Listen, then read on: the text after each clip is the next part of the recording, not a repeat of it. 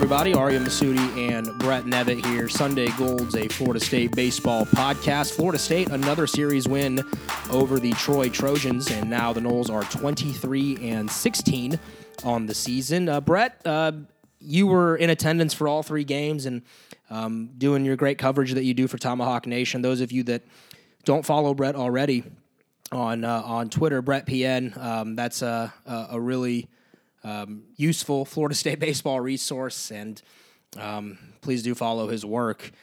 So I think on the surface, Florida State dropping a game to Troy might seem a little disappointing, but nonetheless, what we ask for on this podcast always is just take 2 of 3, win the series, and keep moving forward. But before we dive into each of the games, I wanted to ask you your overall thoughts from a macro level on the weekend for the Noles. Yeah, obviously, going into it, we really want to sweep, and we're pretty grateful for a series win coming out of it after, what it looked like through halfway on Sunday. But I thought Troy was a much better team than their record shows. I thought their Friday and Saturday guys were solid starters. I thought their lineup was deep. I just think that team has a chance to go to a postseason play despite what their record looks like so far. They had good bullpen arms as well. Short term, it's not good for Florida State, I think, to lose that. Not good on the surface, like you said, not great looking, but long term, the way Florida State had to battle out some wins there and some close wins, and use their bullpen in different ways, and try to get runs in different ways when they could. I think long term, it could be a good thing for Florida State the way they had to battle this weekend. Yeah, Brett, and these weekends are tricky. Just because you're in conference play for so long, and then all of a sudden it's a non-conference series. And again, going into it, we asked for a sweep. We thought that it was possible. Obviously, the Noles came up short in that benchmark, but playing a team like Troy, who is a Southeastern team, they are in the Sun Belt, a conference that has some pretty good baseball, and especially at the plate. They have some kids that can really swing it. Florida State has fallen to Sun Belt teams before. They've been upset before by some of those programs. And the reason is, and we laid it out, I thought, in the podcast, is that Troy is in the state of Alabama, for those of you that don't know. So those kids play baseball year-round. It's a lot of kids that they get from Georgia, from Florida, and a lot of them go under the radar. They might be kids that, the big schools, quote-unquote, might have missed on some of these players, and then they go to these smaller schools and they ball out. South Alabama has a roster full of really underrated guys. We've seen Coastal Carolina in the past win a College World Series with those underrated players. We've seen Troy in the past. They're an excellent squad, an excellent program, and I can name so many more of those Sun Belt teams, but they do get kids that play baseball, so it's a lot different than playing someone from the Northeast who hasn't had, baseball really for maybe half the year, and they're just still coming into form. But I think it'll be tricky for Miami, by the way, coming up. They play Appalachian State in Coral Gables, but that's going to be a tricky series for them. Florida State only took 1. But I think, again, you won 2 out of 3. You went up in all the rankings. I think FSU is now as high as 13, according to Perfect Game, and they actually went up, according to D1 Baseball. So, yeah, I mean, the Noles, it's still moving towards that goal of trying to at least lock up an NCAA tournament bid. And if you want to host a regional, I think maybe losing 1 to Troy wasn't the best case scenario for that. But you didn't hurt yourself, I don't think, by losing 1. And you still have those opportunities ahead of you to play, a Notre Dame, a Clemson coming up here the next couple of weeks. Yeah, I don't think you hurt yourself because you also got a good win against Stetson midweek. Going 3-1 against Troy, it's not something easy, I don't think. I mean, those are both solid teams, and, I thought Troy played really solid all weekend, really didn't give anything to FSU, made FSU win and earn those wins, I thought. I don't know if Troy made an error all weekend. I can't really remember one. They also had some really nice defensive plays as well, and, their fielding percentage wasn't very good coming into the weekend, but they made every play that they could have made out there. And I just thought that they made Florida State work, and Florida State hasn't had many close wins this year. You get a 1-run win on Friday. You get a 2-run win on Sunday coming from behind. Those are things Florida State hasn't done much this year. So to see them do it in a weekend that they could have easily overlooked. Looking forward to Notre Dame and playing a team like Troy, where this is kind of this is a bigger deal to Troy than Florida State, obviously, I think. So just to come out of here with a series win, you take it. I don't think you can look at it negatively too much. Obviously, you want some more runs, but Florida State's also coming off a weekend where they scored 30 runs at Georgia Tech. So, short term, it is a worry. But, Florida State has shown this year that they can put up runs. They just, you see some of those holes this weekend, and I just think that Florida State will work on that this week to shore those up a bit. Yeah, I think you nail it, Brett, because these teams do come in and it's the biggest weekend of their season. And, for Troy and those smaller program schools, I mean, the truth is, for a lot of them, at-large bids are nearly impossible to get. You have to win your conference tournament. That's just the way that world works down in the mid-majors and below. So I'm sure getting a win for Troy was huge. They probably felt like it bolstered any case that they might have moving forward. But yeah, you're right. The energy levels are different for both squads. And I think it's a little weird for Florida State where this was placed. I mean, you're coming off a pretty high of a series win in Atlanta, and you're about to go to a top 10 team on the road as well. So you have this non-conference game late in the season, sandwiched in between there, where usually you'd probably be playing Troy in the second week of the season. So I think the focus level is a little bit different. But I know it's hard for me to look at it and say this was a negative weekend. I think the way that Sunday was won was very good win for me, and I thought Friday was also a good win. Just some bad in ball. I thought there was some bad ball luck on Saturday, but Florida State needs to grind more than they did, I thought. Didn't help RPI too much, but I think you take a 3-1 week for sure. No doubt. And, we're going to dive into these games, and that doesn't mean we don't have certain concerns about, areas of this team right now. But overall, you can't be disappointed with the weekend. I think the only disappointment was that we both felt like there was a solid shot of a sweep. And again, sweeps are hard to have in baseball. They really are difficult to obtain, and that's why, when you have those chances, you want to take advantage. And Florida State just could not get a third win on the weekend. My only thing is, I don't think sweeping makes too big of a difference I don't think it would have made any difference in the rankings, and I don't think it would have made much of a difference in RPI as well. Obviously, Florida State dropped a lot more than they would have, but even if they had won these games, Florida State wasn't moving up much in RPI. So, it's not that big of a deal, I don't think. And I also personally just don't think RPI is going to be as huge of a deal this year. Yeah, and I hope you're right. I think nobody really knows what the criteria will be because we're in a weird year overall. So, yeah, the Noles are 23-16 right now. And let's dive into some of this stuff because Friday's game, once again, Parker Messick, wow, he was really good. I know through 6 innings, he was fantastic and didn't have any walks, 9 strikeouts. That's what you want. And then in that 7th inning, Troy put together some really good at-bats and chased him. But Jack Anderson did his job, came in, limited the damage, and then finished the thing out for a 3-2 win for FSU. Yeah, I mean, Parker had only given up 1 hit through 4 innings and really nothing else, and striking out a lot of guys. 5th inning, they get a couple hits. 6th inning, they get another couple hits. And then 4th inning, they just really start. I mean, this shows you how deep this Troy lineup is really. I mean, the most hits Parker had given up all year coming into this game was 6. And in his last 2+ innings of work, he gave up 8 hits to this lineup. And, some of them were weakly hit, I thought, but some of them were also, some good line drive contact. But, Parker still battles, works 6 scoreless before getting into that trouble in the 7th, like you said. Florida State makes a big defensive play for him as well. I think, a ball to that right center field gap. Ravi just misses getting to it in the air, but tracks it down, doesn't let it get to the wall. Nanner makes a heads-up play and gets the runner at home. That's a huge deal because that's a run-saving play right there. You end up winning by 1. Those are kind of the plays that Florida State hasn't made this year when they've lost 1-run games. For me to see that big defensive play and it lead to a 1-run win, those are the winning plays that Florida State needs to make moving forward, and that was really good to see, I thought. And like you said, Anderson was really good. Just, I thought he there was some high leverage right there at the beginning, but he looked like he was calm and in control. Gave up 1 hit that allowed the second run to come in, but I thought, once he's in there clean innings, that's where he really does his best work. And you saw that with 2 1-2-3 innings to end the game. I think 7 straight retired to end the game. So that was really good to see him close that out. Also really good to see Elijah Cabell go to right center field. I think that's home run number 11 now on the year for Elijah.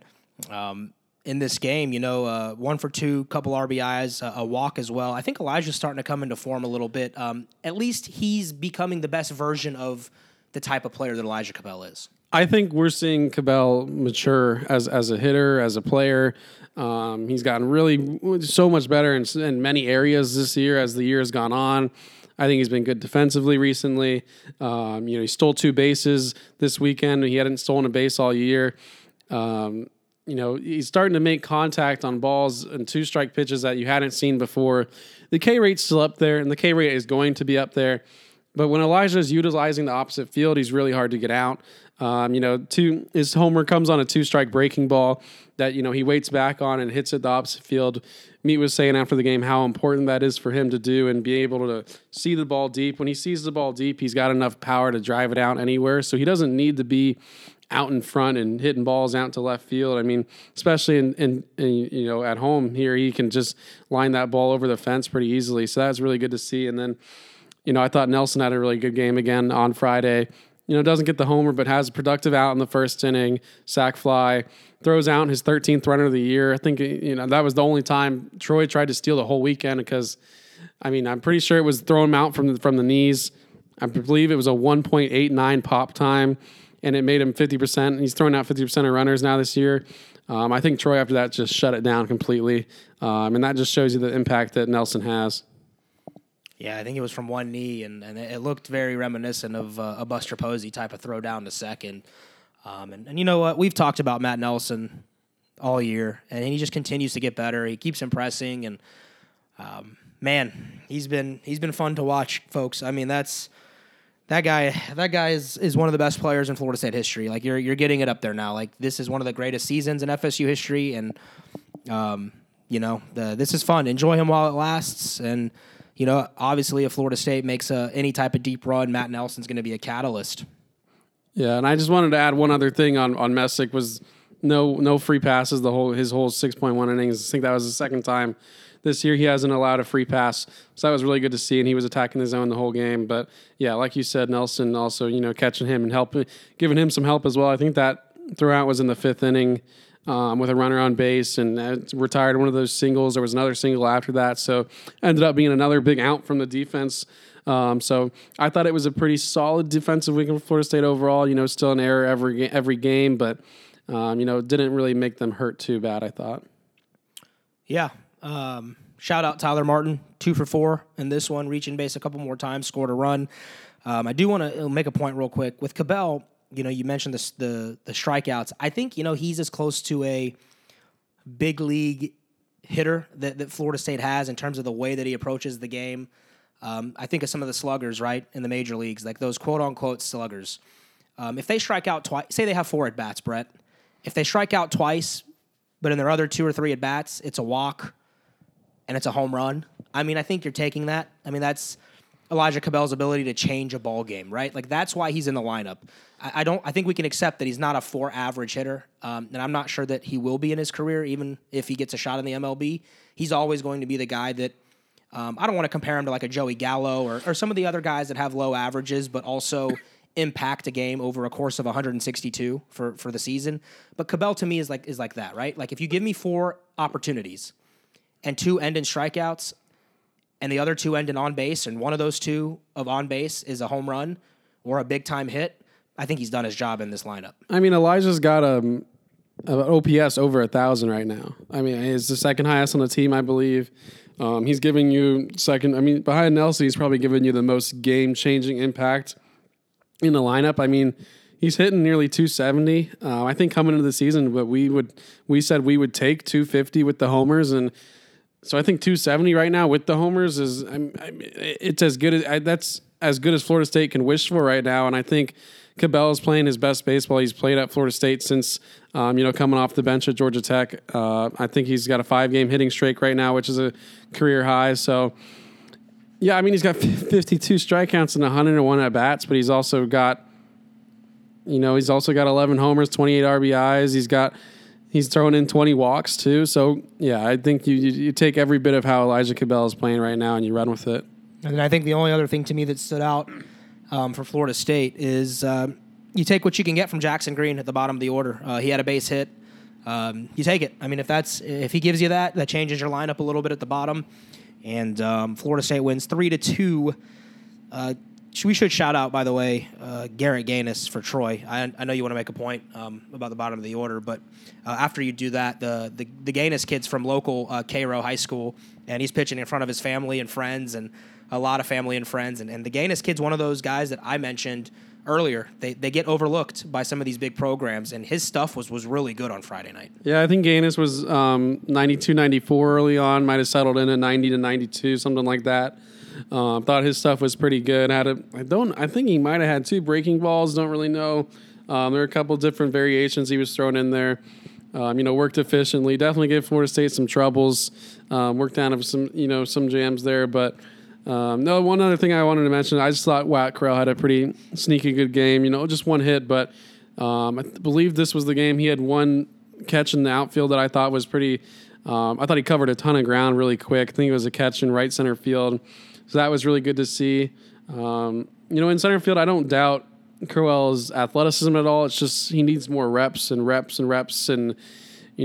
learn the little things about playing out there again after, not really doing it for all fall and, most of the spring going into the season. So you definitely see the raw ability out there in center field. It's, learning this stuff, where to throw the ball right now to the cutouts and where FSU wants them to be. So, he definitely flashed in this first game, I thought, defensively. Cool. Let's move on to Saturday. I know that's the result that a lot of people were frustrated about. Ironically, Florida State got out-hit on Friday and won the game.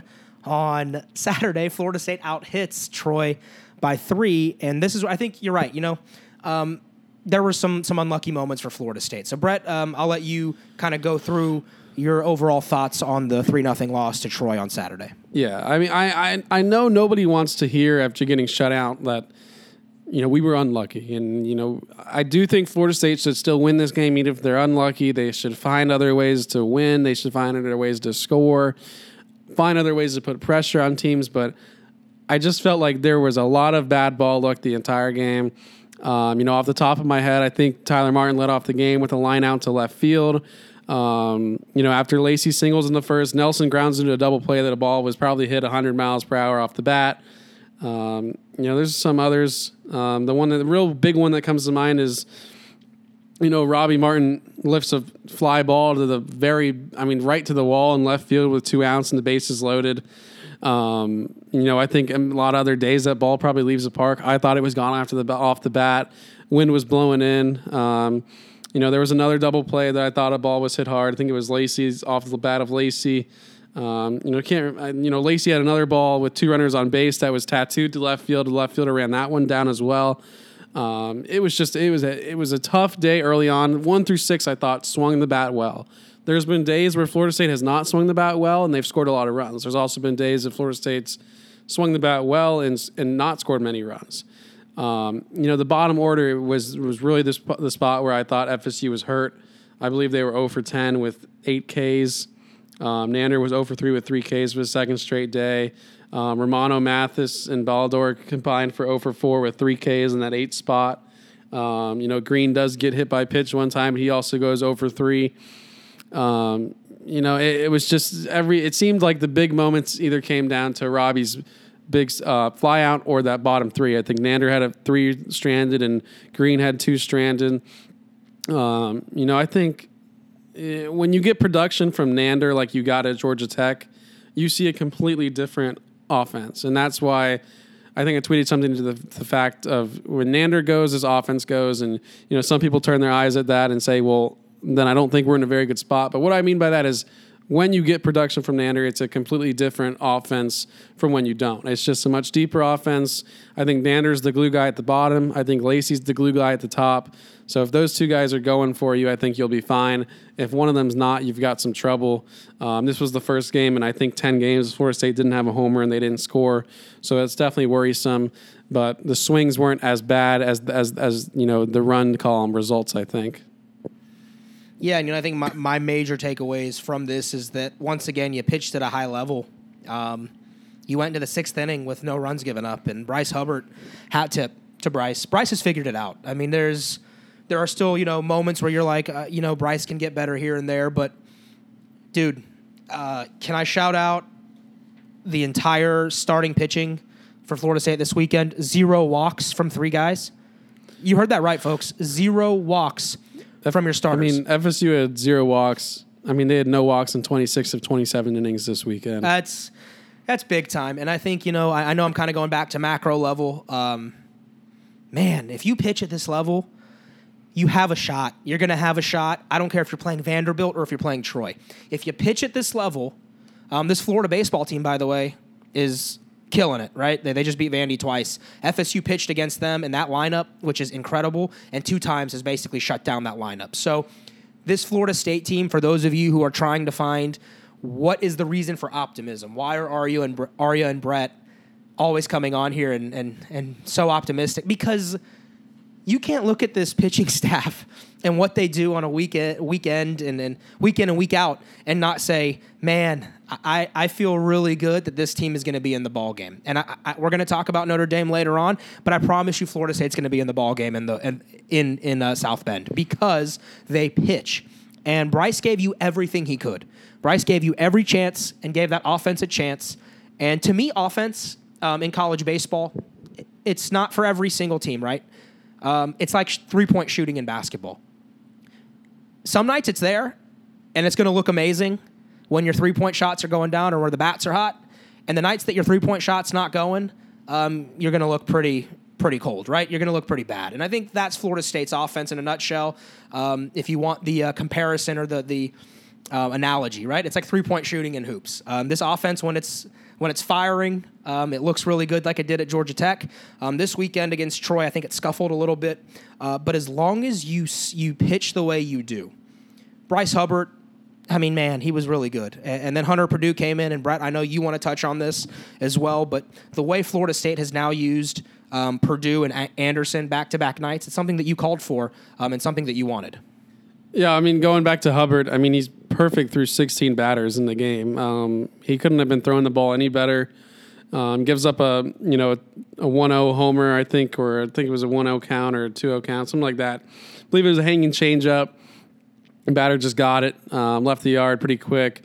Next inning you get a leadoff double followed by a balk. He gets a strikeout to he gets that big strikeout before he comes out of the game, but then you have an error that results in the run coming in anyways. So the line ends up being 2 runs, but the way that Bryce threw was it couldn't have been any better.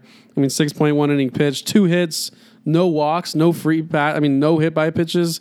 This is what we have been asking for because when Bryce does this, he's unhittable, and that's what he showed. I mean, 12, career high 6.1 inning pitch, career high 12 Ks.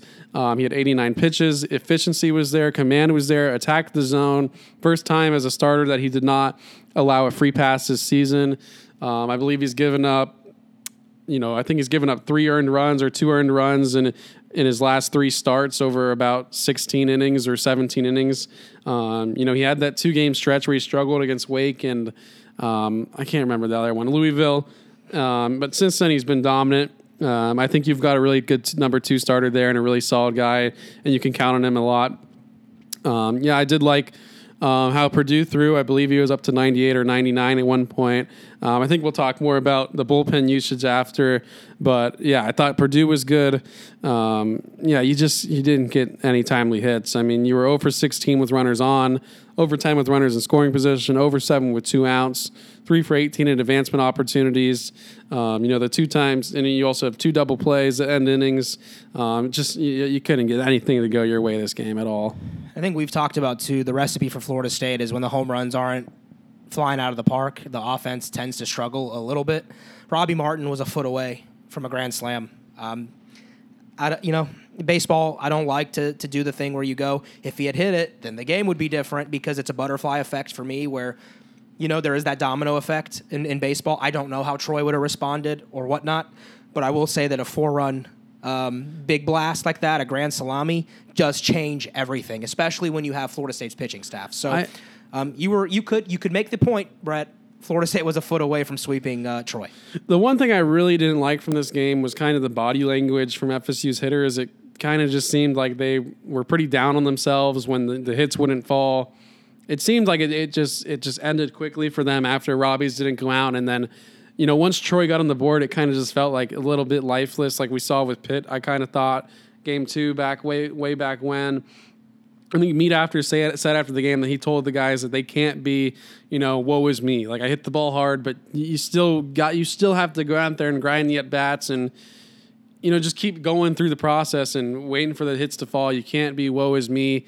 And I thought we saw that for the first couple innings the next day, but once they finally got a spark, then I felt like it started to turn back to just grinding out at bats, and I like the way we saw that kind of turn on Sunday later in the day. Yeah, and the bullpen comes in and only gives up a hit through 2 2/3. Scalaro, Jonah came in and did his job in the batter that he was asked. Davis came in and got the strikeout in the batter that he was asked. And those were some pretty important moments. So kudos to them for getting the job done. What was it? 3 pitches for Jonah on a ground out, and I think 4 pitches for Hare and a strikeout. Yeah, they were efficient. And you look at their ERAs, Jonah 2.41 now, and Davis at a 2.25, if I'm not mistaken.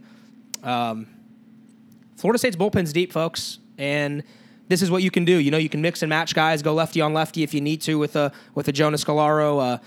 Davis can come in and get you an out, and then you have guys like a Purdue and Anderson, and we'll talk about Ross Dunn a little bit later on for the next game. But we pitch, man. Brett, we pitch. You've got 4 relievers with 13-plus appearances that have an ERA 2.76 or lower. And, you have Haney, who's your matchup guy, who does the things that you want him to do, does not having the best ERA, but still gets you those outs when you need from him, like you saw the next day. I mean, Ahern has a 4.05, but Ahern's out here throwing 95, 97. You're just starting to use Dunn really more, and same with Crowell, and those guys both have ERAs under 2.5. Yeah, I don't know if you can find a better bullpen than this in the country. I think you'd have to look really hard. Team ERA 3.20. That plays, man. I mean, I saw a graphic earlier today that had Florida State, strikeouts per 9 innings, and it's compared to the Vanderbilts of the world, the South Carolinas of the world. You're up there. This pitching staff, I'm very comfortable saying this on the record. It's one of the best pitching staffs in the entire country. Yes, this is not a team. It's the best in the ACC. Yeah, if you see Florida State in a regional, you're going to go, oh, man, they hit the bombs and they pitch at a very high level. That's not a team I really want to see. Yeah. No. Good stuff from you guys. Those of you who are on the mound for FSU. Really, really proud of what you guys have been able to do this year. Nice to know that your starters can give you, I think, 2 of the 3 went into the 7th? Mm-hmm. Correct. And Connor gave you a career high 13 strikeouts, and was it the national pitcher of the week? One of the national, I think Collegiate Baseball newspaper does about 5 to 10 guys, and he was one of those national players of the week this week. Now let's talk about Sunday's game. Florida State showed, I think, some toughness coming back down. It could have gone sideways. You texted me, I think, in the top of the 5th. This is bad. Yeah, you texted me. You're like, oh. I don't think you wanted to think about how to do this podcast on a loss. Like, I don't think you would have wanted to come on here after a series loss. I don't think we would have had a lot of fun. But give Florida State credit. Let's start with Connor Grady. I think that's the guy who set the tone for you. 5 innings, no walks, 13 strikeouts, just 1 earned run. His ERA is now back down into the 3.91, if I'm not mistaken. He's back under 4. Really good for a Sunday guy, and Grady did what you wanted him to do on a Sunday. He finds a way to give you a chance to win the series. Yeah, I mean, Connor allowed some hard contact, but like you said, he just gave Florida State to win the series, and When they had hard contact, it just seemed like it was early in the count and, getting some fastballs early in the count. But when Connor was able to get ahead and get to the off speed and work off the off speed and, also throw in the fastball and just freeze guys, they were just flailing all over the place against him. I believe Connor had, somewhat of 19 swing and misses induced. My favorite part, I know you set a career high with the strikeouts, but, last week he really struggled with the command, lost it quick, it seems like. I think he had 3 walks and got 3 outs.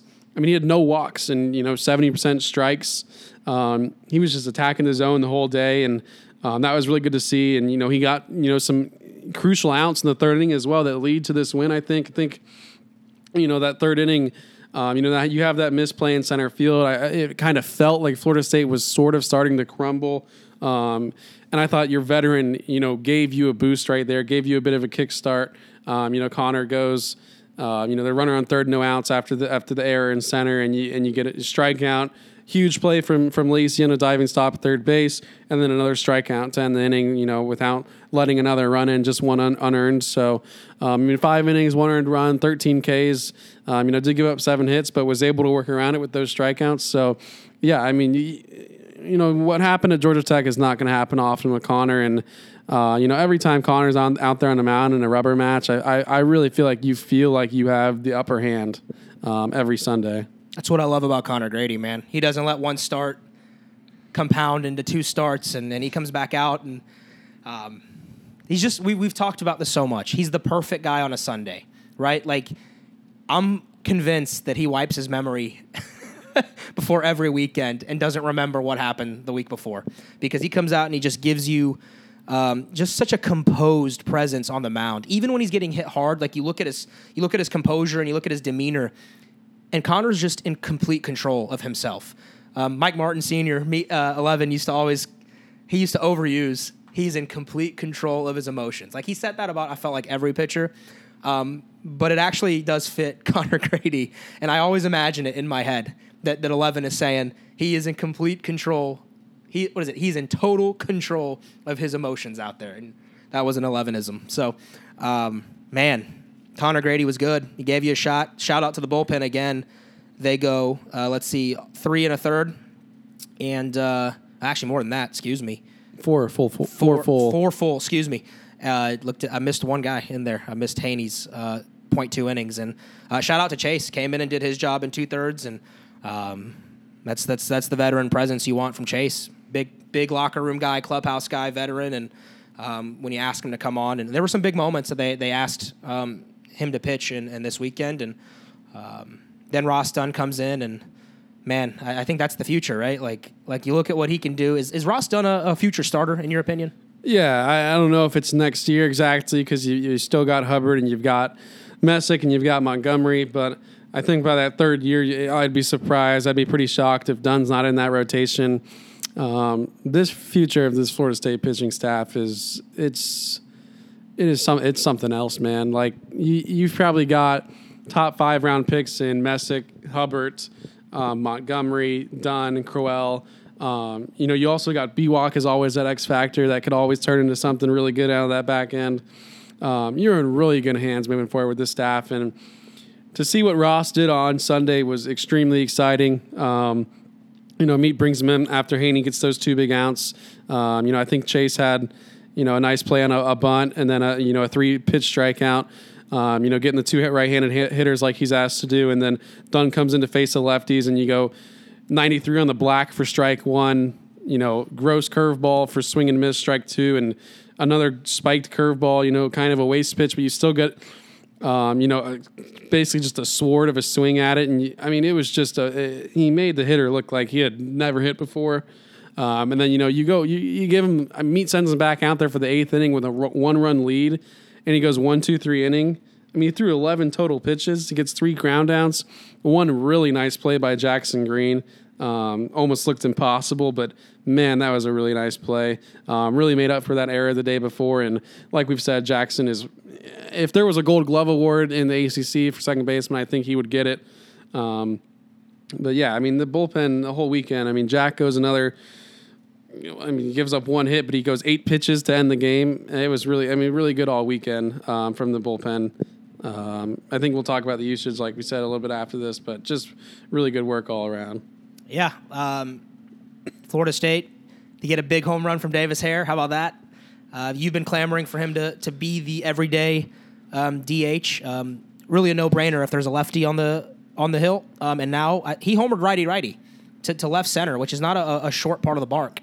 And Davis Hare's earned his chance, I think. I think you're right.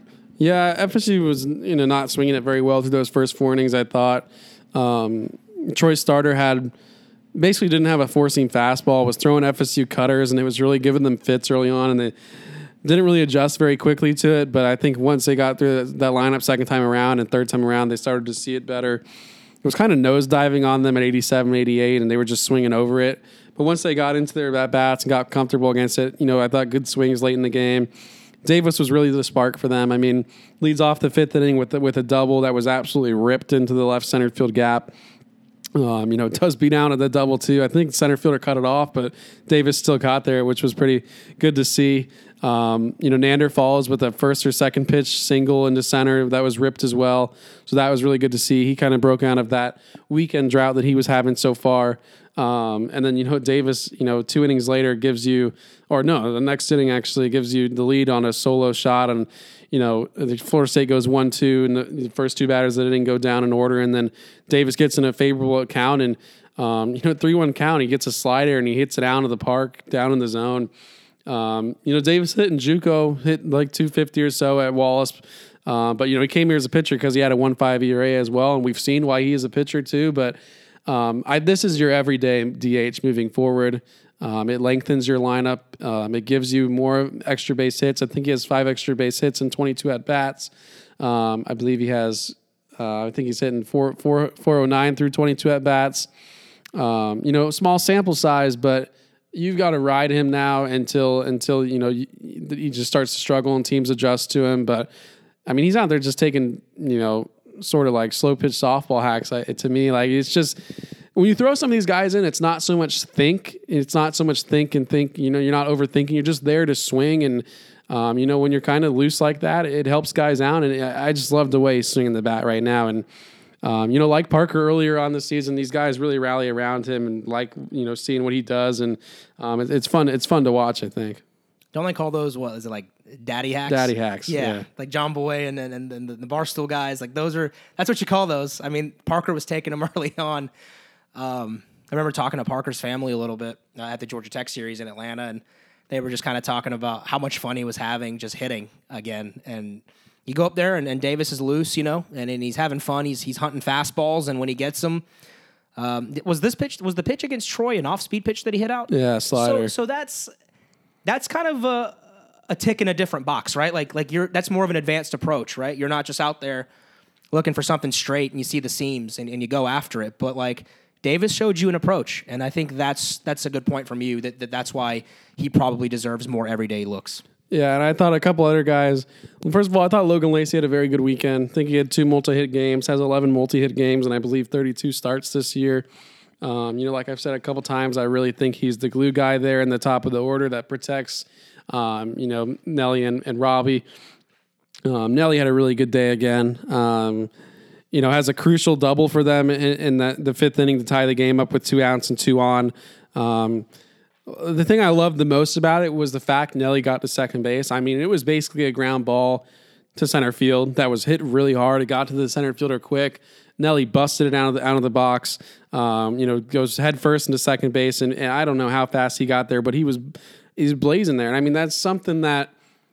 This is just another reason why I feel like Nelson is the best catcher in the country and possibly the best position player is because he does these little things for Florida State. It's not just the homers. He does a lot of little things that helps Florida State win games. And all weekend, I really liked the base running for Florida State aggressively running the bases. And this was one of my favorite plays from Nelson the whole season, beating out that double. I couldn't believe he'd gotten there that quick. And he's beaten out double plays this year. He's done other things for Florida State with his legs. The athleticism this year is just it's a completely different player. Not just the power, but the athleticism is a completely different player. So that was very good to see. And he comes up with his 20th homer of the year. in the 8th inning to give you some insurance, and it was a rocket down the line, no doubter. I mean, if it was fair, it was gone. Now he's got the most homers by a Seminole in a season since Posey's 26 in 2008. I believe he's also got a hit streak of 10 games after a hit in every game this weekend, 10 or 11 games, can't remember exactly, but I mean, Nelson's you've got a guy hitting third that's probably the best, top 5 player in the country. Absolutely, and you get the series win. You found a way 4-2. That's big time. Again, Jack Anderson comes back out, finishes the deal. He's becoming almost like your Swiss Army knife. You can use them wherever you want. Maybe your most valuable pitcher, if you want to use that term. And on a staff that has a lot of valuable pitchers, so I like the way that Jack's trajectory is going. He's pitching confidently, and ever since that start that he had against Mercer, where he went like nearly 7 full of no-hit baseball, he's been a different guy. And so kudos to those guys. Brett, on the weekend, is there any themes that you want to talk about? I know the bullpen was one, the usage, anything else that you want to touch on? Yeah, so I'll give you numbers on the pitchers overall. I mean, starters went 17 2/3, 0 walks, 18 hits, 34 Ks, 5 earned runs. Bullpen was 9.1 innings pitched, 3 hits, 2 walks, 9 Ks, and 0 earned runs. I really liked the usage this weekend of the bullpen. I know it was some of what we had been asking for a bit, and I asked Meade on Sunday after the game, do you feel like you've taken a major step forward to finding and defining your roles in that bullpen? And he said, honestly, no. A lot of that has to do with the fact that Crowell and Hare are in the lineup and how they have to maneuver that, and they can't really use them as much as they want to use them. So they're still trying to figure out all of it, but I feel like they figured out their path towards success recently and who they really want to use in these big moments and how they want to use some of their veteran guys. And, I really liked it. I liked how they used Jonah in a big situation against a lefty like they needed to. I'll be interested to see how they use Clayton once they get him back, how they also use him and how they use Dunn once he's back. But, the way they used Chase in a big moment when they needed to, and then the way they let Dunn go out there and kind of prove himself in a bigger moment. I just really enjoyed every bit of it. I thought it was the best. I personally thought it was the best weekend Florida State's had as arms the whole season.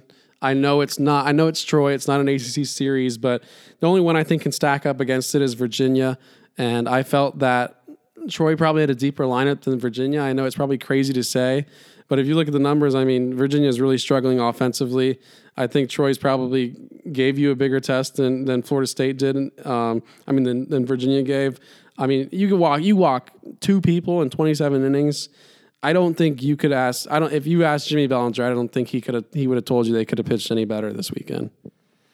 It's a really good staff, folks. Like I just keep going back to it. They're going to give you a shot. I'm expecting it now. Every weekend, Florida State will be in it because of that staff. And Parker Messick, Bryce Hubbard, Connor Grady. Name me a better trio in the conference. Maybe Virginia's is really good, but I even would just still take my guys. So big time. I've got 2 more themes from the weekend. Go for it. Like I just mentioned a little bit before, but I really enjoyed the way Florida State ran the base pass this weekend. Saturday, I think they had 3 steals. That was really good to see Meade start to do that. I think Elijah had 2 of those, and I think Crowell had 1. On Sunday, there was a really good dirt ball read by Robbie that set up a 3rd and 2nd, no out situation. As soon as the ball hit the dirt, he was gone, and catcher really had no chance. And Nelly, I think, who was it by? I think it was Cavell who behind him that also went.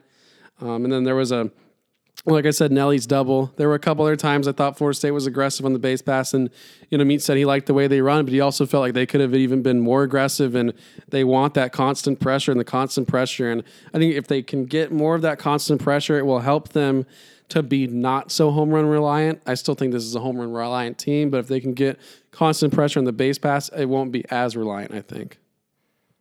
Yeah, that was another one of those notes that I made too. Was it looked like the Noles ran the bases more aggressively this weekend. So we'll see how that goes. And Noles take 2 of 3. They move up in the polls, and they now try and get to a Notre Dame team that's really good. Brett? I've got one more note from the weekend. Go for it. I just felt like a lot of the offensive lack of production had to do with, Robbie Martin can't really find much ball luck right now.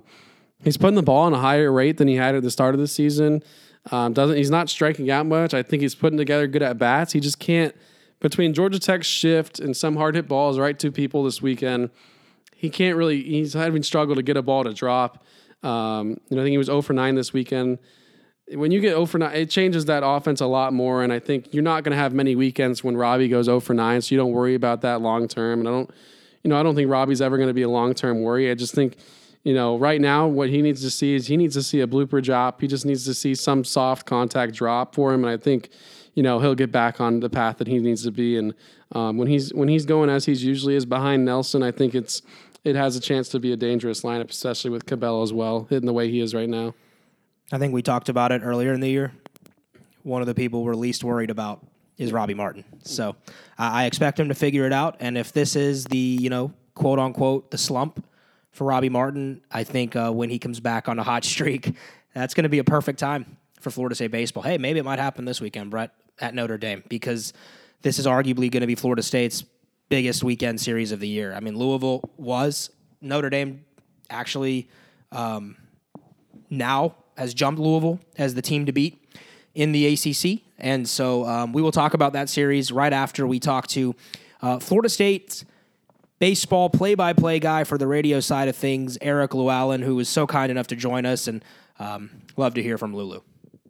So, all right, Lulu, I want to first, before we get into this season and your perspective on this Florida State baseball team, a lot of the people listening to this podcast know who you are. They're mowing the lawn on a Saturday, or they're doing chores around the house, or in the car, driving to the ballpark or around their hometown, like I am at times. And they have your voice, going on in the airwaves. And so, but those of you who don't know maybe how you started, can you give us a little bit of a background on how Eric Llewellyn ended up becoming the voice of Florida State baseball? Well, it probably goes back to mid '90s. I started at what was at the time a station owned by Paxson Communications, and that was 1270 AM. And Paxson had the contract with FSU. They owned 5 stations. Paxson sold out to Clear Channel, which is now iHeart. And I was working in sales for 1270. Lee Bowen was doing afternoons, and he would miss some time because of baseball. And I had gone in, and I would go in and sit in with him during his show and talk football with him, that kind of thing, because the football background. And when the stations were sold by Paxson to Clear Channel, they made a bunch of changes. One of them was that they made Lee the news director for all 5 stations, which meant he had to be there at 5:30 in the morning to have the news stuff put together for all the different stations for the morning shows. And they were going to just put 1270 on a just automated, some national syndicated show in the afternoon. And the rest of the sales staff went in and said, hey, why don't you put Lulu on? And the guy who was the interim GM, I'd met him a couple of times, but he didn't really know me. And we sat down and talked, and I ended up starting to do afternoons, and it went from 2 hours to 3 hours to 4 hours. Eventually Jeff Cameron was added to the roster there. He was doing mornings. At one point we had Jeff from 6 to 10, Rick Ballou from 10 to, I think 10 to 1, I believe. And then I was 3 to 7, all local shows. And it was a pretty fun time to be around that radio station. Cameron ended up moving to afternoons in 2000.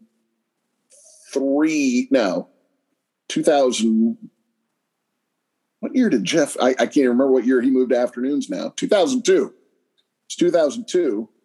And I started doing some stuff on the weekends, and then I worked in a completely different field, but kept doing pregame shows with Jeff before football. I would fill in on occasion for Gene Deckeroff on basketball. And then Steve Molesky had done baseball from 2005 and 2006.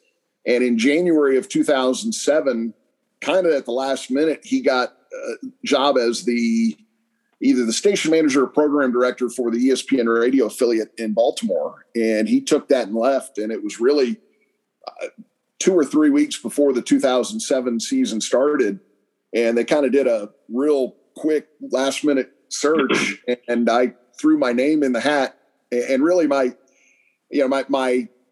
play-by-play experience was fill-in basketball and arena football. I've always been a big baseball guy. I played baseball in high school, but I'd never done any baseball on the radio. And I threw my name in, and it ended up that it was they chose both Tom Block and me, and we split the games in half. We did we did a handful of games together, but then we split the rest of the schedule in half. And that was kind of how that happened. And that was 2007. So here it is, 2021. Tom switched jobs back in, I think prior to, I want to say 2014. So I moved into doing all the games at that point. And that's how we arrived at where we are today. And I know you played football for Florida State, 86 to 89, and you get to play for one of the greatest coaches of all time, if not the greatest coach of all time in college football. Just what were those years like at Florida State playing on the offensive line?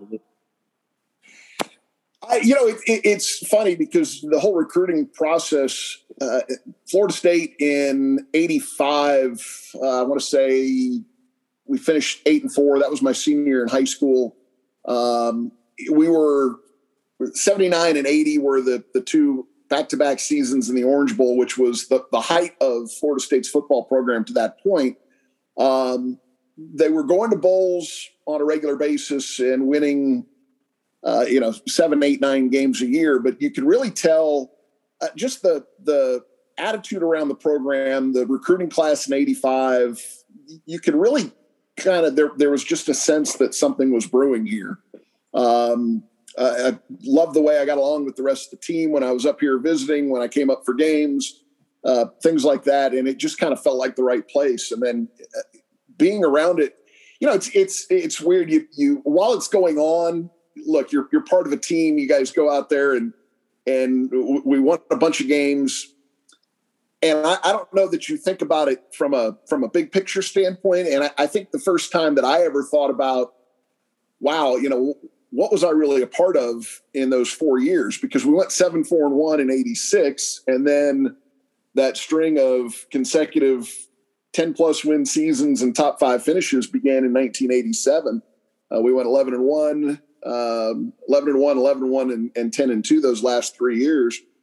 And I had an opportunity to interview Bob Baumauer, which Aria, I don't know if you know who Bob Baumauer is, but a lot of people listening will know who.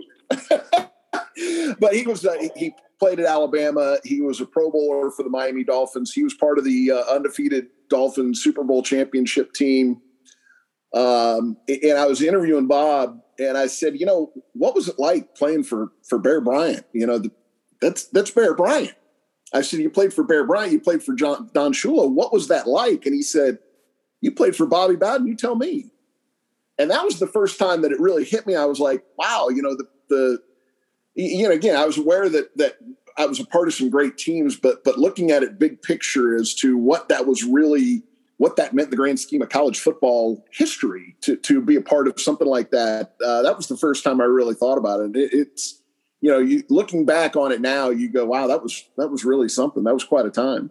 And Lulu, I mean, not many people can say they played for Bobby Bowden on the gridiron, and then you do play-by-play for arguably the greatest college coach in baseball of all time, and Mike Martin Sr. at 11. I mean, just how much pride do you take in having been around those two guys? It's, playing for Bobby Bowden was certainly something, and having opportunities over the years to interview Coach Bowden, and all of those things that I was able to do due to the talk show and things of that nature. It was really cool. But it was really something to work with 11 and to be able to be a part of that. I always liked him when I was playing football, and because of my time in high school playing baseball, I paid close attention to the baseball team here. I went to games all the time. I talked to Coach Martin quite a bit. Got to know Chip Baker. I took theory and practice of coaching baseball from Chip Baker back in like the spring of 80 or the fall of 87 or the fall of 80, I think fall of 87. So whatever year Chip turned 30, I was in his class when that happened. It really truly was an honor and a privilege to sit down with that guy and not only the things that we recorded, talking baseball with him, talking about the Noles, talking about all of those things before every game, but the times that we sat on a bus or that we sat in the coach's clubhouse or we sat on the couches down there and just talked baseball, not even specific to FSU, but just talked baseball. That's really, it's one of the coolest experiences that I think I've had in sports, to be able to do those things with 11. And Lulu, you've been a big mentor for me, just coming up in the industry and learning from you a little bit. And I relate to you on some big moments, just as fellow play-by-play guy, that there are certain moments that we will always hold in our hearts, a game that we got to call or a moment that we were able to be able to be the voice of. And you've been to so many College World Series now, just with Florida State, but is any more special than what you got to call at LSU with Mendoza's RBI hit to win it in extras, in that atmosphere, the context of 11's final year? Where does that rank all time in your career and things that you've been able to call? Yeah, that's pretty high up there. It's funny you bring that up. I remember we got to Athens for the regional that year, and Kyle Peterson was doing color for ESPN, and I saw Kyle and I said, "Well, I'm a little surprised you're at this regional." And he said, and at that time you're the 2 seed in Athens, and obviously you're not necessarily the favorite to get out of there. And Kyle said, "Look, if this is the end, I want to be here for it." And he said that to me in Athens, and I went, "Wow, that's God, all of those times that season that we thought about that being the end of the line for 11, and having it be on the road in a regional somewhere, it didn't quite feel right."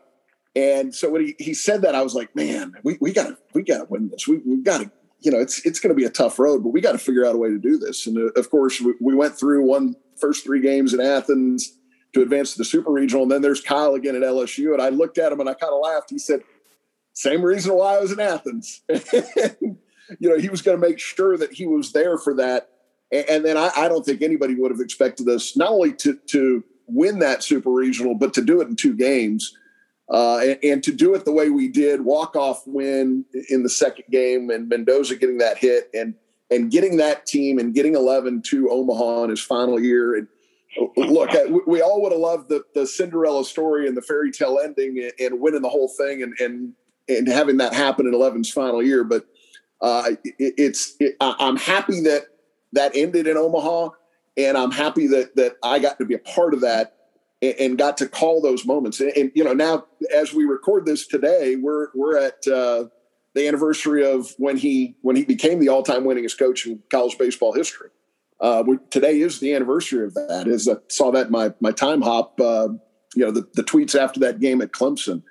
So getting a chance to be a part of that, getting a chance to be a part of different milestones throughout his career, I think it's been something. Let's talk about more milestones, Lulu, because you're also witnessing as we kind of transition now into more of the 2021 team. You're witnessing one of the great all-time seasons, I think, by not just a Seminole catcher, but by a Seminole player with what Matt Nelson's been able to do. What's it been like to call that and to watch him 20 home runs and 57 RBIs before the Noles play Notre Dame? Because Nelly's starting to put together, if it's not exactly a Buster Posey-like season, defensively, he's starting to play really well too and control the run game. It's pretty darn close. And you've got to put the context of the bat difference into the equation as well. And that's not to take away anything from Buster and the season that he had in 2008. But does Buster have that batting average that he had that year with today's bats? I don't know. Does he have 26 home runs that year with today's bats? I don't know that either. I think Nelly this production by him kind of snuck up on us all a little bit because of, we're used to looking back and judging the context of a season based on a full season, based on the results that we have for a full year. And, at some point I remember going back and I was having a text conversation with a friend of mine who's a big FSU baseball fan. And we were talking about the BB Core bats and the most home runs that somebody has hit with those bats. And that's, I went and looked up, from 2011 through 2020, and obviously nobody was going to do it in 20, but from 2011 through 2019, who had the most home runs? And that was Mendoza with 16. And I brought that up with Stephen McCartney, and the SID who does such a great job for Florida State. And Stephen went back and he goes, now I wonder how many games it took everybody to get to those levels. And so he went back. His project started just as how many games did it take Mendoza to get to 16? And then it kind of morphed into, when did everybody get to home run number 15? Because I think Nelly had just gotten to 15 at the time and he started to look that up. And he ended up going through all of Florida State history and finding where Nelly ranked in number of games that it took him to get to 15 home runs. And it's pretty phenomenal that he was able to do what he did.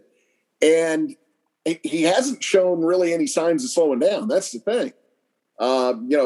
Buster Meat brought it up in a post-game press conference that Buster, he wasn't sitting on 18 home runs 40 games into the season. He went on a roll the second half of the year and really went on a tear in the postgame. He had 7 home runs in the final 9 games of the postseason that year. So he went into postseason with 19 home runs. Well, here's Nelly. He's already at 20. And we've still got, 14 games left? So, I think you put those numbers into the context of the bat differences. And I tell you what, it's a heck of a year. But the thing about it is it's not just happening on the offensive side. Certainly, Nelly's not going to be a 30-30 guy like J.D. Drew was in 1997. That's just not – it's not his game. It's not what he's going to do. But I think when you look at the combination of what he does at the plate, what he does behind the plate, and you mentioned controlling the running game, and he's thrown out, I think, right at 50% of attempted base stealers. That's such an asset to have as a coach for me to know that, my pitchers and my catcher are going to keep the other team's running game in check. And to know that they can do that, because not only do they keep it in check, they keep other teams from even trying it. That's what that does. And that's such I think an underrated part of it, but it's also it's handling the pitchers. It's giving the pitcher the confidence of knowing, it's a 1-2 count and I can bounce a curveball or a slider in there and try to get a guy to swing at a pitch that he doesn't have a chance of hitting, because I know even though there's a guy on third that Matt Nelson's going to stop that and keep it from going to the wall and letting a run score. And that's invaluable to a pitching staff as well. You look at now this pitching staff too, and they're really good. I mean, they're one of the top 5 pitching staffs in the country, certainly the best in the ACC. Lulu, what do you make of this Florida State team? I mean, obviously the hitting for average, I think we can accept, may not be at the highest levels that we've ever seen at Florida State, but they really do get the ball over the fence. I mean, they hit the long ball. They've been able to create damage, and with the staff that they have on the mound, it's been enough in a lot of ball games. Well, that's the thing. You get a higher margin for error from a standpoint of what you're producing at the plate when you have a guy like Parker Messick going out on Friday and doing what he does and holding that other team in check. It does create a little more wiggle room for you on the offensive side of things if you're struggling. And this lineup's had its struggles. Certainly, it'd be nice to see what a healthy and playing the way we expect Reese Albert would do in this lineup. There have some other, what would a Matt Nelson who hasn't been banged up all year, what would he be looking like at the plate right now? So I think that they've had to fight through some issues from a personnel standpoint on the offensive side of things. But you can better handle that when you pitch the way that Florida State does. And it hasn't just been the starters. Bryce Hubbard was so good in a loss on Saturday. Connor Grady, struck out 13 in 5 innings on Sunday. And being able to roll out 3 guys like that on the weekend, I think is a bonus. But when you know you can shut things down in the 6th and 7th innings, or when you know that, hey, in the rare event that one of these starters has an off day and you got to go to the bullpen in the 4th inning, and you can bring a guy like a Jack Anderson in there, or a Hunter Purdue, or somebody like that, or close things down at the end with Davis Hare, or bring in Chase Haney in a tough situation to get some outs. All of those things, I think top to bottom, this pitching staff has shown that they're really, really built to put up some very impressive numbers, and they've done that. Leading the ACC in ERA, leading the ACC in fewest runs per game, leading the ACC in strikeouts, leading the ACC in fewest hits per game. So all of those things, I think, portend well for Florida State once we navigate through this tail end of the season. And I think it'll be interesting. You got to get to the postseason, but I think that it'll be interesting once we get there what this team can do based on how much pitching is valued once you get to the postseason. Absolutely, Lulu. And we'll wrap it up here in just a couple minutes. I do want to get your thoughts quickly. Give me some keys to Florida State against Notre Dame. Obviously, you got two former roommates with Link Jarrett and Mike Martin Jr. going up against each other. And what a job Link has done with the Irish. I mean, what can you say about what he's been doing in his career as a coach? But for Florida State to come away with at least 2 wins this weekend up there in Notre Dame, what do you expect and what do you think needs to happen? Well, I think if you get a lead on them, you've got to keep the pedal down. I don't think you can get they've shown time and time again this year that they'll come from behind, and it doesn't even matter. It can be the 3rd inning and they're trailing by a bunch, and they'll just nibble at it and take the lead there at the end of the game. They can be down a bunch in the 7th or 8th inning and come from behind that way. They can do all of those things. So I think if you get a lead on them, you've got to kind of keep your foot down. You just can't let up. And I think that's an important thing. I think they're going to have to get good starts out of all 3 of the guys, Adam Messick, Hubbard, and Connor Grady this weekend, because this is a Notre Dame ball club that really feeds off of its offense. So I think you've got to set the tone there. And I don't mind having first at bat the way this team has really since that Virginia Tech series come out and gotten on top of opponents.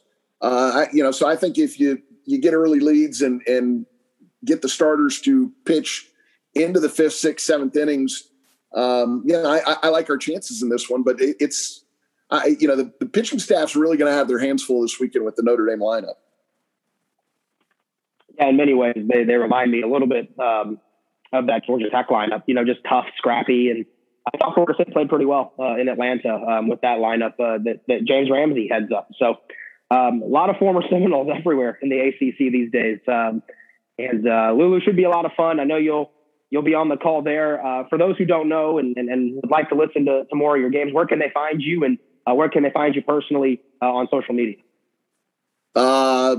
Eric Llewellyn is the Twitter handle, just EricLuallen. And then the games, all of them will be on 100.7 WFLA locally. You can go to the FSU Game Day app and get the games that way. You can also go to TuneIn and find the games that way. You can go to the schedule page at Seminoles.com and pull up the games online that way as well. And 6 o'clock Friday, 7 o'clock on Saturday, and 12 noon, I believe, on Sunday. And I'll be on 15 minutes prior to each one of those. All right. He is Eric Llewellyn, radio voice of Florida State baseball, quite a while now. And we do appreciate him for joining us here on Sunday Gold. Lulu, appreciate your time. All right. Thanks again to Lulu for joining us. And, man, he's been a part of Florida State baseball. I think it's synonymous with the program, right? Lulu on the call. And I know there's a lot of people that on their Fridays, Saturdays, and Sundays are just walking around the house, or they're in their car, and they're doing some errands, and they've got Lulu's voice popped on the radio side of things, and he's done it for a while, and he's done a great job for a while. So he was actually huge for me when I first got into broadcasting. He would let me sit in the booth with him and kind of listen and get a feel for baseball play-by-play. So he's been instrumental in my career and a mentor for me. And I'm glad to call him a friend. He's a really great guy and loves Florida State baseball like no other, loves Florida State athletics. And again, thankful for him as my career has progressed. All right, well, Brett, let's talk a little bit about these Notre Dame Fighting Irish. Are you in the ACC? Are you not in the ACC? We can save that argument for another day. That seems more of a football thing. And the baseball side of things, this Irish team is led by someone you all know. I think those of you who are FSU baseball diehards and have been around the program and followed this program for a long time, you know the name Link Jarrett. And Link Jarrett was a Seminole from 91 to 1994. I actually had a funny phone call with Chip Baker, Florida State's director of baseball ops. Everybody knows Big Shooter, a good friend of mine, and he does the broadcasts with me on ACC Network Extra as my color analyst. But Chip has a memory like no other. And so I asked him, I was like, can you give me some anecdotes on Link Jarrett before I go on this podcast? Because, Brett, you are young, but I am also young. I was born in 1994, and so Link's final year in Tallahassee was 94, and Chip was like, I got to lead off with the fact that he's from Tallahassee and went to Florida High, and his dad used to actually ride his bike to the park every single day. They lived off Gaines Street, and he would, ride his bike to Hauser, and I thought that was pretty funny. Said that he taught him how to he hit fungo to him every day, and Link Jarrett was a big time Seminole, folks. If you didn't know that, Link is actually first all time in the NCAA in career I believe it's career assists that he's number one, and Brooks Badeau is actually third in that same category, another Seminole. So, just learning about Link, it was kind of cool to hear from Big Shooter on that stuff, and I didn't know that they were roommates. Link and Meat were actually roommates in college, and they played with Eduardo Perez, Pedro Grifol, and Link ends up being an All-American at Florida State in his time, one of the best defensive infielders the Seminoles have ever had. And, man, what a job he's done, Brett, in his career now. He was an assistant for Florida State to start, has made his way through, East Carolina, Auburn, and then all of a sudden, he gets his major shot with UNC Greensboro, which, by the way, the athletic director of UNC Greensboro is another former Seminole, Kim Record, who is the athletic director now in Greensboro, and she was a Florida State senior athletics administrator here for a while. So she hires him, and UNC Greensboro, Brett, has always been known as a team that could hit. They always led the country in average, doubles, all that stuff. And so Link gets his shot with Notre Dame, and I believe now, what's this? Is this year 2 or 3 for Link? I want to say it's year 2, and Link has got them an incredible team. First in the ACC, they're 24-8, 21-8 in the ACC. Just swept North Carolina, and they're now in first because Louisville got swept at Clemson. So, Brett, when you look at this Notre Dame team, and it's always a unique game on the schedule, especially when you play them up there. The weather's going to be tough. This weekend is actually better than normal. It's actually not going to be snowing, and it won't be frigid. It'll be in the mid-50s, I believe, to high 50s. There is some rain in the forecast for Saturday and Sunday, but that could move away as we get closer to first pitch on Friday and to the weekend. But, Brett, this FSU team's going to have its hands full with the Irish. Yeah, for sure. And I'm interested to see how Meade and Link kind of attack each other, because if I'm reading some things, it sounds like Notre Dame is a lot like Florida State philosophy-wise with Jarrett there. And, I was reading something and it said, what Notre Dame does so well is they take what they should take and they swing at what they should swing at. And I said, I feel like I've heard that before somewhere. And, I mean, that's exactly what Meat wants. I think Notre Dame's got some athletes. They run the base as well. They're a really good fielding team. Seems like they just do the little things well and just outwork people and outgrind people through series. And I mean, they're just a really tough team to beat in a series, and especially in Notre Dame. I mean, I don't think they've lost an ACC series all year. So it's going to be as tough as it gets for Florida State, I think. They're unique too, Brett. They've only played 32 games all year. They've been hit hard by, cancellations. They've actually played, I believe, 29 of their 32 games are ACC games. So not a lot of non-conference play for Notre Dame this season, which to me is what's so impressive about a 21-8 ACC record. They split with Louisville. I believe their third game got postponed due to weather, if I'm not mistaken. So they split that series, but they're ranked number 2 by Baseball America, folks, and I think they're ranked top 10 by just about everyone, definitely top 15 by everyone. But they're no joke. They're playing really good baseball right now, and they can hit it. 276 as a team. They've got some pop, 40 home runs as a team. They get on base, 379 as a team. Brett mentioned they field. Guys, 985. That's as good as it gets in college baseball. I didn't look up the rankings to see who the number 1 team in the country was, but I'm pretty sure Notre Dame's at least top 5 or top 10. Like, there's no way you can be that much better than 985. So, elite defensive team. They don't make mistakes. Let's talk about their offense first. It starts with Carter Putz, 349 batting average. Ryan Cole, 337. Jack Brannigan, Brett, 310. And then the big bat in their lineup, 308 with 15 bombs. It feels like he's been around a while. Nico Cavadas. Yeah, I mean, Cavadas is definitely the star for them. I mean, that's the guy that you hear about every time someone mentions Notre Dame. But, yeah, I mean, they've got so many guys that can swing it. Putz, 350 or 349. I mean, also slugging 519, has, 9 doubles, 2 triples, and 3 homers. They don't have much power depth, but they do have a lot of guys that can put pressure on you. They have a lot of guys that get on base at a high rate. They have a lot of guys that put the ball in play at a high rate. Cavadas has got 36 walks. That's up there with Tyler's numbers. I think it's second in the ACC in walks. 483 on base percentage for him. Got a couple, one guy with 10 stolen bases, one guy with 8, another guy with 7, 6. I mean, you go up and down this lineup, and you've got guys that can run the bases, and you hope that Nelson shuts that down again, and I think he can. But I mean, it's going to be another deep lineup, but I don't think you've faced a staff like Florida State yet, and I'll be interested to see how they respond to facing Florida State staff and the depth in which Florida State can bring some power at you. Yeah, Jared Miller's another guy, Brett, 298 batting average. He can do some damage. And then Spencer Myers, 273. So those are the guys right now that you keep an eye on. I feel like Myers has been there for a while. Yeah, there's a lot of them that I think. Ryan Cole has had to have been there a while. I remember that. I think Cole had a walk-off against Louisville. I think he's had 2 walk-offs this year, actually. Yeah. This lineup reminds me a lot, Brett, of Georgia Tech, actually, in a lot of ways. Similar batting averages. They have power, but not a ton. Maybe not as much spread out power throughout the lineup. Cavadas really does the heavy lifting.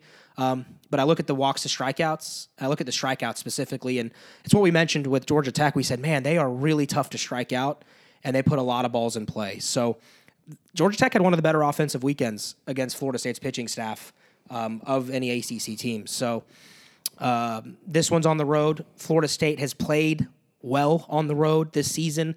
I don't know what it is about. Maybe it's a business trip type mentality where they're all kind of together in a hotel and they focus and they go to the park and feel like the underdog. Frank Eck Stadium right now, it's a legendary ballpark.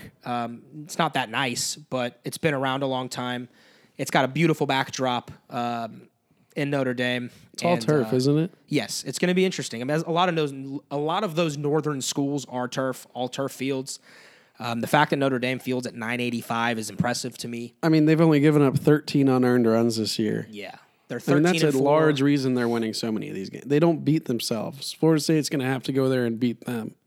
Yeah, 13-4 at home too, Brett. So they play their home ballpark well. The ball seemingly is flying out a little bit more this time of year there. I looked at some of their series, and some balls are actually leaving the ballpark. So maybe that plays into Florida State's advantage. Let's look at their staff too. It's a very unique style of pitching in that they really use a lot of different starting pitchers. And really, other than John Bertrand, I believe, who goes Saturdays for them, they have really tried to mix and match guys for 4. So what, like two guys will go like 4 innings or something like that, and they try to piece together multiple guys who can go extended innings.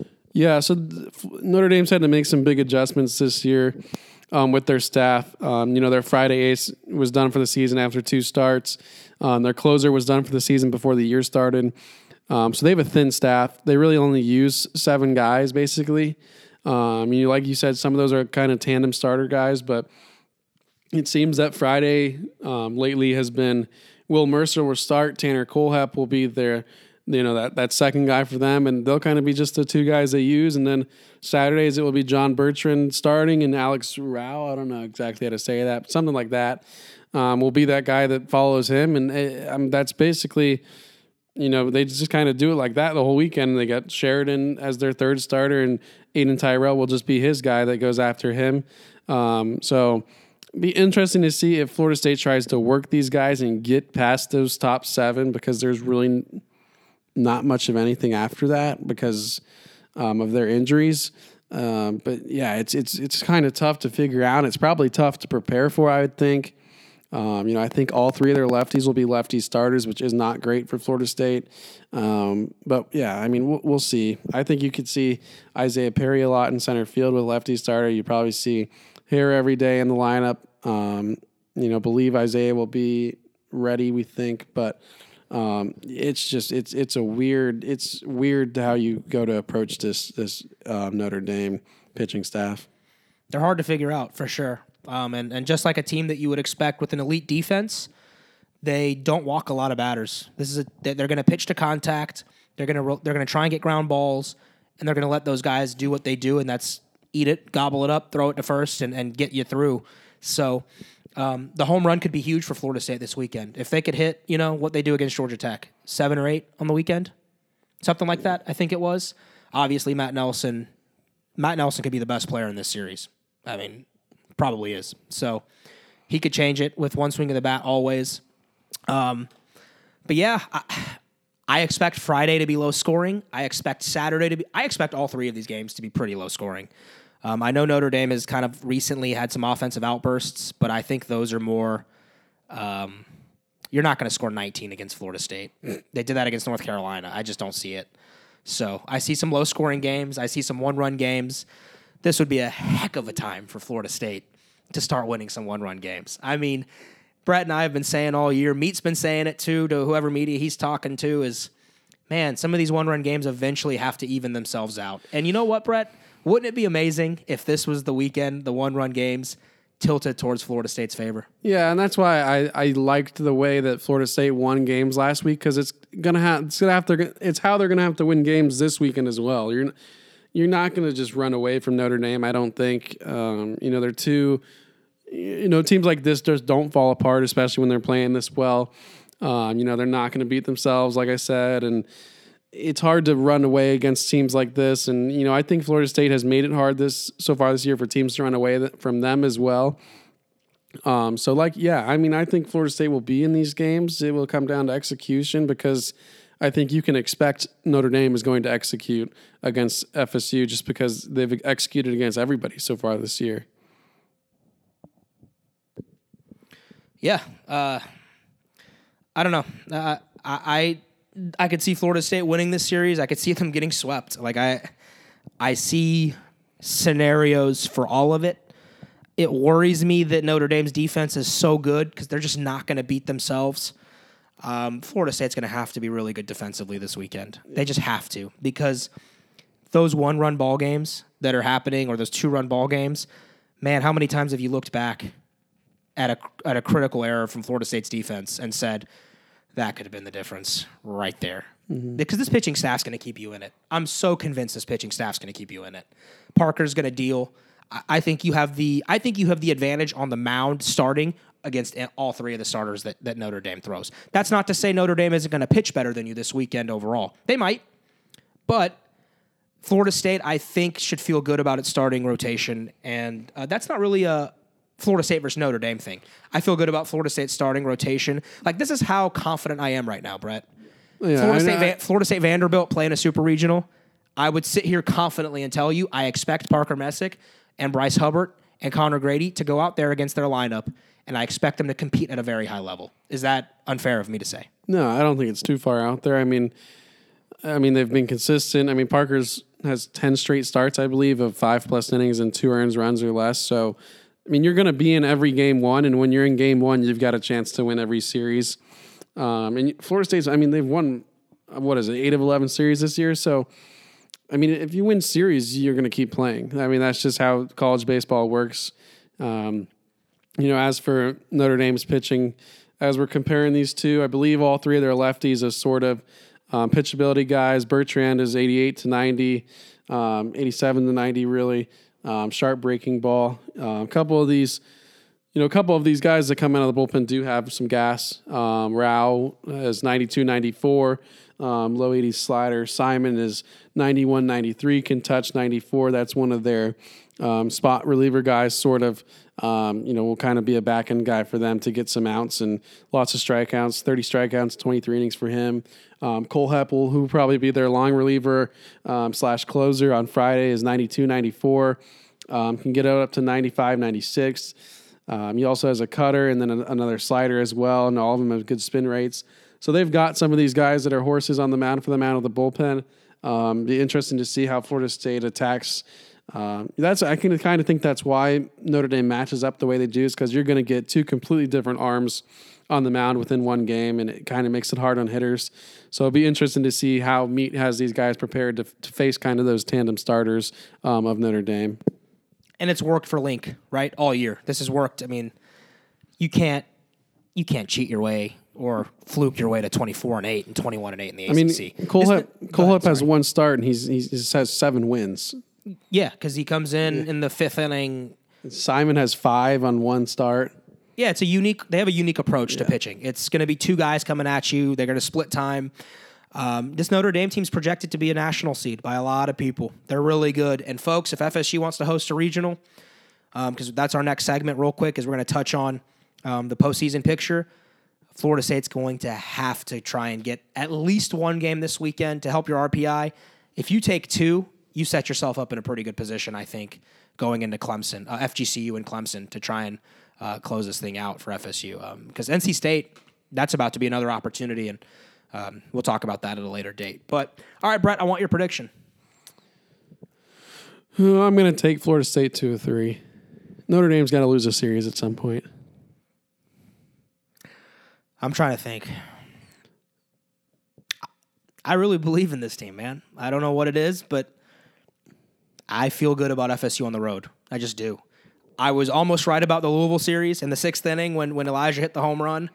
They play better on the road. This pitching staff is fantastic. And I don't know what it is, man, but on the road, the hitting just seems to find a different gear at times. So I'll also take Florida State 2 of 3. I just think we're due. We're due to get a big one on the road. You mentioned it. Notre Dame's due to fall in a series in the ACC. It's a really tough league. And the league's been all over the place, by the way, this year. No one can really put a finger on who the best team is, right? Like, you think Louisville is, and all of a sudden Clemson sweeps them 3 wins. You think Notre Dame might be, and maybe they are. We'll find out this weekend, won't we? So, all right, well, Florida State against Notre Dame. Looking at, let's see here, game times for the it's Noles. Like 6:30, 7:30. Let's see. Don't exactly remember. I think the last one's I'm 1. loading it right now. Oh, boy. Okay. Good news and bad news. Good news. All 3 games are on the ACC network nationally. That's bad news for some of you who don't get it. The bad news is 2 of the games are at 6 o'clock and 7 o'clock. It's going to be really cold. I said the weather would be better at 7 o'clock in Notre Dame. That's like low 40s. So I was kind of hoping that some of these games are at like 2 o'clock. Sunday's game's at noon. You got 6 o'clock, 7 o'clock, noon. So if you get the ACC network, congratulations. All 3 games will be on cable. If you don't get the ACC network, I'm really sorry. Yeah, that's tough. I don't want to get into that. I work for the company a little bit. Thankful they have me, Brett, and great network. As we move forward and we get into the postseason picture form of it, right now Florida State has the tiebreaker, I believe, for 4th in the ACC. Yeah, because Georgia Tech is the other tied 4th. So why that's big is that they're going to do 3 pods in the ACC tournament 4 pods. Excuse me. Did I say that correctly? 4 pods of 4 pods of 3 3 teams. Yeah, sorry. 4 pods of 3 teams, and you want to be one of those top 4 seeds. So Florida State's holding on to that right now. Looks like Notre Dame and Pitt, if they win their respective divisions, will be 1 and 2.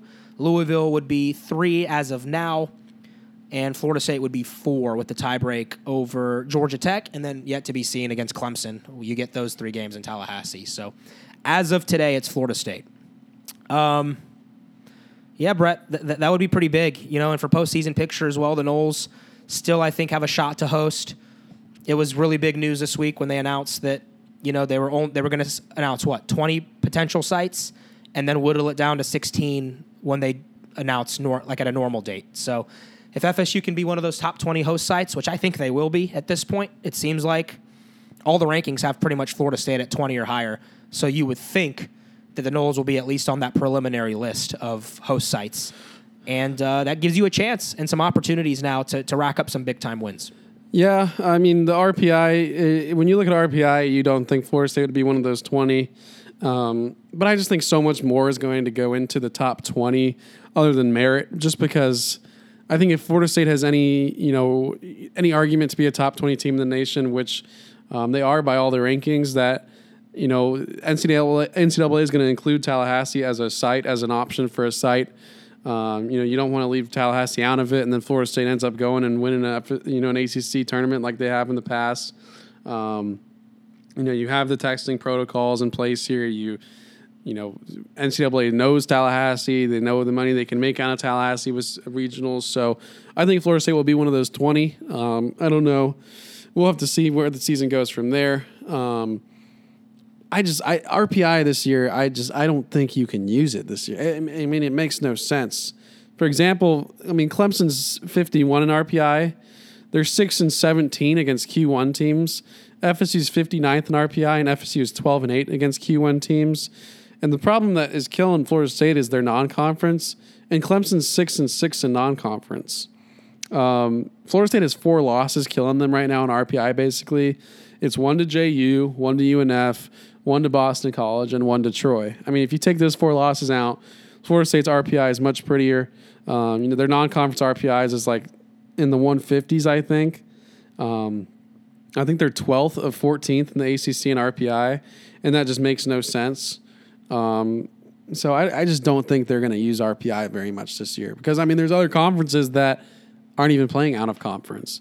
So if you took Florida State's just in conference, you've won 6 of 9 series in a conference that doesn't really have a super top ACC team that you've played, but you've played a lot of good teams so far, in my opinion. Can I give you some more examples?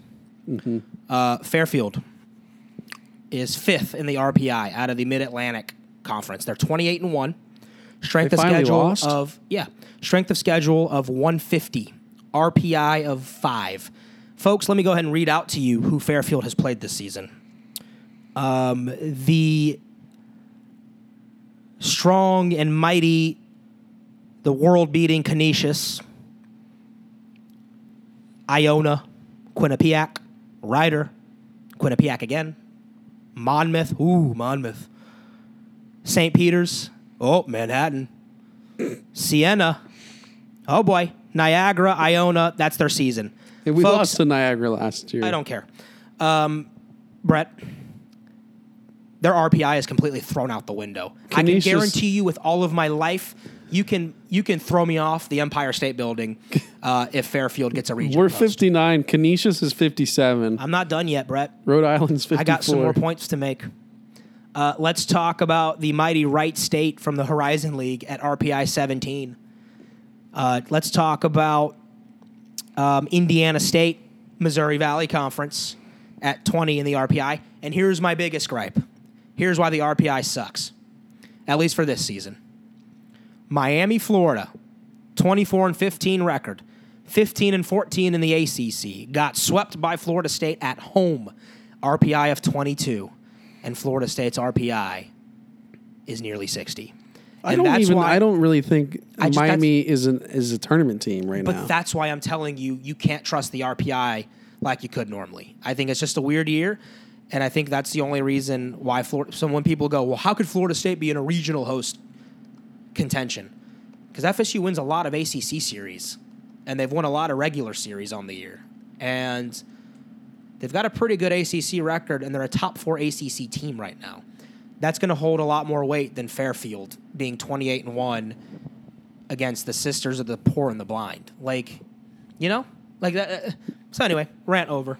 I mean, I just looking at some of these D1 baseball. I mean, you've got Charlotte as a host. You've got some of these other, small schools that host. I mean, is NCAA going to send teams there, or are they going to send teams to Tallahassee, Florida, and to Kaiser, where you've seen crowds before, you know what you're going to get?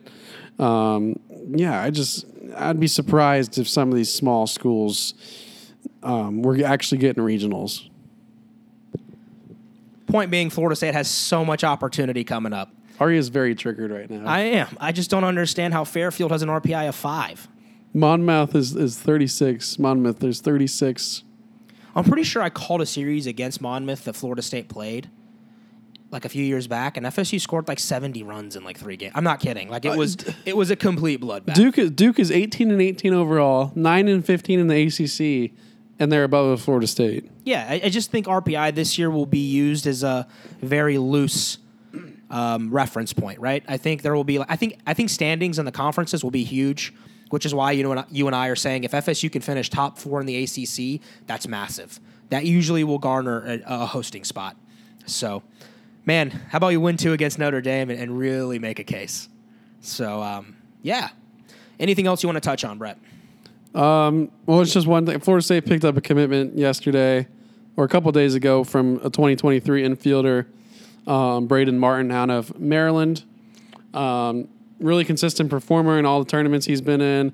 Hasn't played much perfect game, but of the perfect game events he's played, 10 of them, he's made an all-tournament team 7 times.